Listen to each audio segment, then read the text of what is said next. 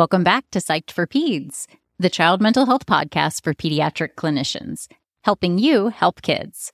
I'm your host, Dr. Elise Faluco, child psychiatrist and mom. Today, we're going to be talking about eating disorders in kids and teenagers. What can pediatric clinicians do to identify kids at risk or kids who've already developed eating disorders? We're going to go over specific screening questions you can ask.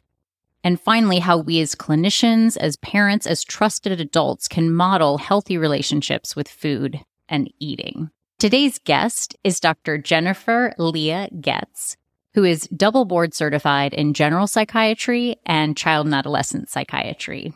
She did her residency and fellowship training through the Harvard Medical School system at Massachusetts General Hospital and McLean. She worked at Johns Hopkins to help run the eating disorder clinical service and worked as medical director of the child and adolescent inpatient unit.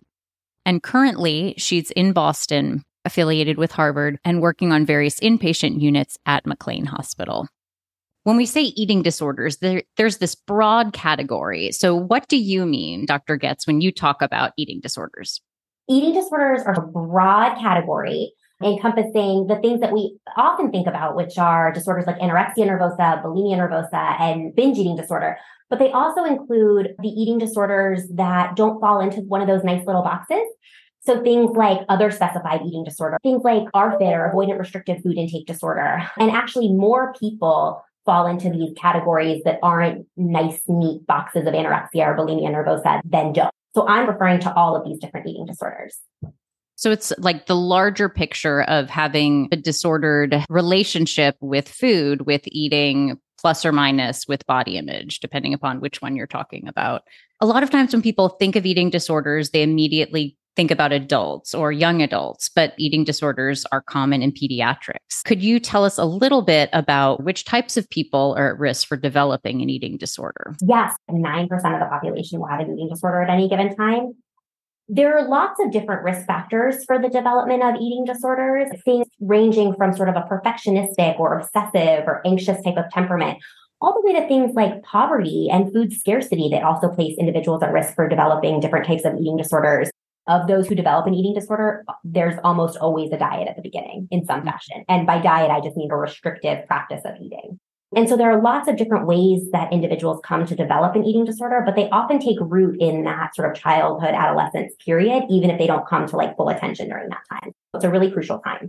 Wow. I just heard you say eating disorders affect 9% of the population.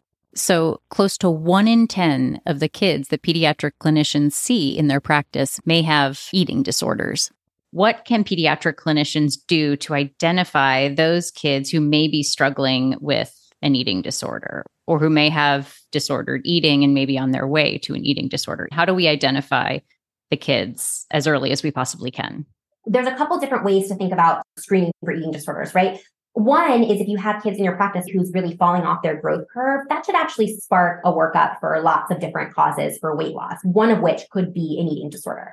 But in addition, a lot of eating disorders don't actually show up with significant weight loss. And some might show up with weight gain, and most show up with absolutely no changes in weight and go on secretively for years and years simply because no one has ever asked the question. So it's really important to get at whether there's eating pathology present because early intervention and treatment saves lives. The longer somebody goes with an untreated eating disorder, the harder it is to treat because these patterns become so entrenched. So similar to other disorders across pediatrics, early identification is key. And I want to highlight, you said most children with eating disorders have no major changes in weight, making it even more critical to screen all kids and teens regardless of their weight. What questions would you recommend the pediatric clinicians ask kids to screen for possible eating disorders? I recommend that pediatricians incorporate a series of different questions into their screening that they're doing for general health conditions. And so asking about things like food insecurity and whether or not kids have access to regular food and what that looks like. Again, if kids are scared that they don't know when they're getting their next meal from, they're going to store up food because they don't know. And that leads to these cycles of binging and restricting. You want to know whether kids are intentionally going for long periods of time, not eating certain foods. So one of the easiest ways to get at that question is, do you eat lunch at school? Now, kids could not eat lunch at school for a variety of reasons, but it's a great entree because it's a really easy way for kids to go under the radar because there aren't usually adults in the cafeteria. So I ask kids a lot, tell me what lunch looks like. And if they answer, I don't usually eat lunch, That leads into questions about like, why are you intentionally skipping? Are you skipping other meals? I ask kids screening questions about whether or not they eat large quantities of food and feel like they can't stop themselves or feel like out of control to get it, whether there's binging going on. And if they do anything to get rid of food, to make themselves throw up or use different types of pills like laxatives or diuretics. Some kids know what those are.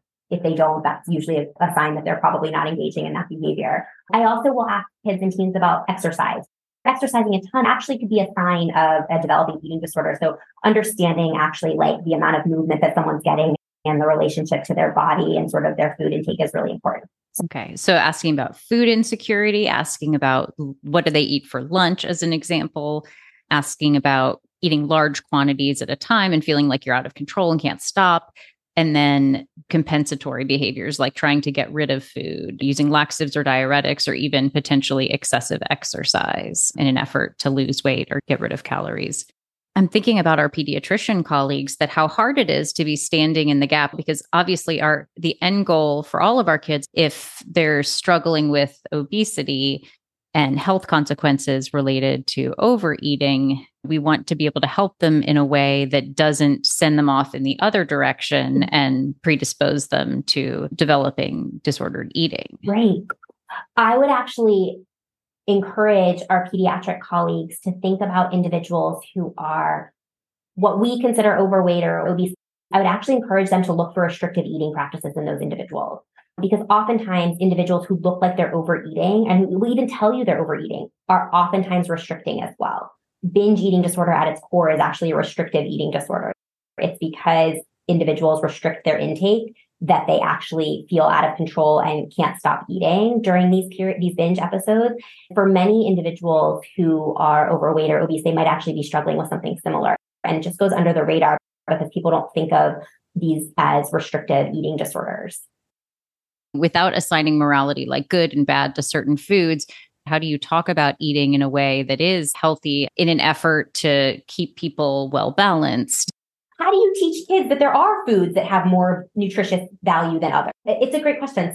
It's twofold. So one is through modeling. And I think the way that parents and adults in kids and teens' lives talk about food and interact with food is really important. The way that we talk about our bodies and about what we're putting in our bodies is really important. What I share is actually both really simple and very complicated. And that is, there's room for literally every type of food you could imagine in a diet of what you're putting into your body. The key is variety, right? And so making sure that the foods that you're putting in your body come from lots of different sources: protein, carbohydrate, fat, dairy, vegetables, fruits. All these different categories are really important, but it's equally as important that we include things like sweets, whether that's M&Ms or Snickers bars or ice cream or yogurt. If we don't limit these foods in terms of access to them and that they have a place in our world, then we don't create a restrictive mindset for kids and teens. The minute we put those things on restriction, what do kids want? They want them more. So liberalizing our approach to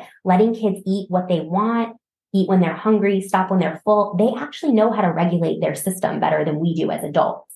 And reminding kids that they can have all these different foods, exposing them to a wide variety of foods, letting them see that we eat a wide variety of foods and aren't restricting what we put in our bodies is so important. I kind of like to explain it to parents and kids is that no food is off limits unless you have an allergy to something, and then you should probably stay away from it. And food shouldn't be earned either. Food should be something that your kids and your teens are learning about putting in their body so that their body can do the things that they want it to do, whether that's dancing or gymnastics or soccer or walking up the stairs, or food just allows us to fuel our life. It's nothing more than that. I like how you're emphasizing food is a source of energy and it helps fuel our lives and helps us do the things we need to do and helps our brains think at school or at work. Food is fuel. You put gas in your car, you got to put gas in your body. You've talked a lot about modeling a healthy approach and a healthier relationship with food and with eating. Part of what we can do in our own families, friend circles, communities, practices is to try to model an healthy attitude with food that recognizes that all of these different foods, when consumed in a variety, are really helpful to keep our body running and to help us do the things that make us special and that bring us a lot of joy and hopefully help other people. I love this. So As we wrap up, do you have a take-home message that you want to share with pediatricians to help the kids and teens in their practice? Yeah, I think it's really easy for us to think we can identify folks with eating disorders by looking at them. Actually, you can't really tell who has an eating disorder just by looking at them. There are a variety of reasons that somebody could have lost a lot of weight.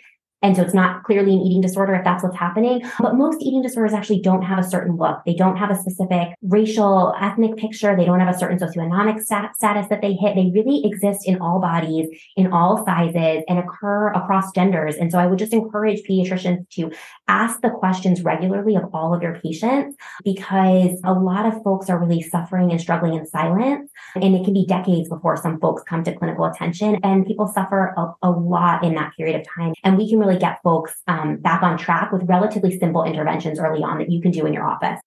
Thank you so much. You are so welcome. And I love all your creative and practical ideas for what can we do to promote healthy eating habits at all ages and try to combat that in our various circles. Thank you. This was so fun. And as a brief recap of what we talked about, eating disorders are common in pediatrics, affecting up to 1 in 10 kids, and they're often difficult to detect because the majority of kids with eating disorders do not present with major changes in weight. So we really have to ask the questions about food insecurity, about a history of binge eating, food restriction, and excessive exercise or other compensatory behaviors. In our next episodes, we're going to dive deeper and talk about specific screening tools that may be helpful and practical for use in primary care to detect eating disorders, as well as what pediatric clinicians can do to help kids with eating disorders in their practice. Thanks again for listening. If you have any questions, comments, or ideas about future episodes, please message us on the website at psyched4peds.com or on Instagram at psyched4peds. See you next time.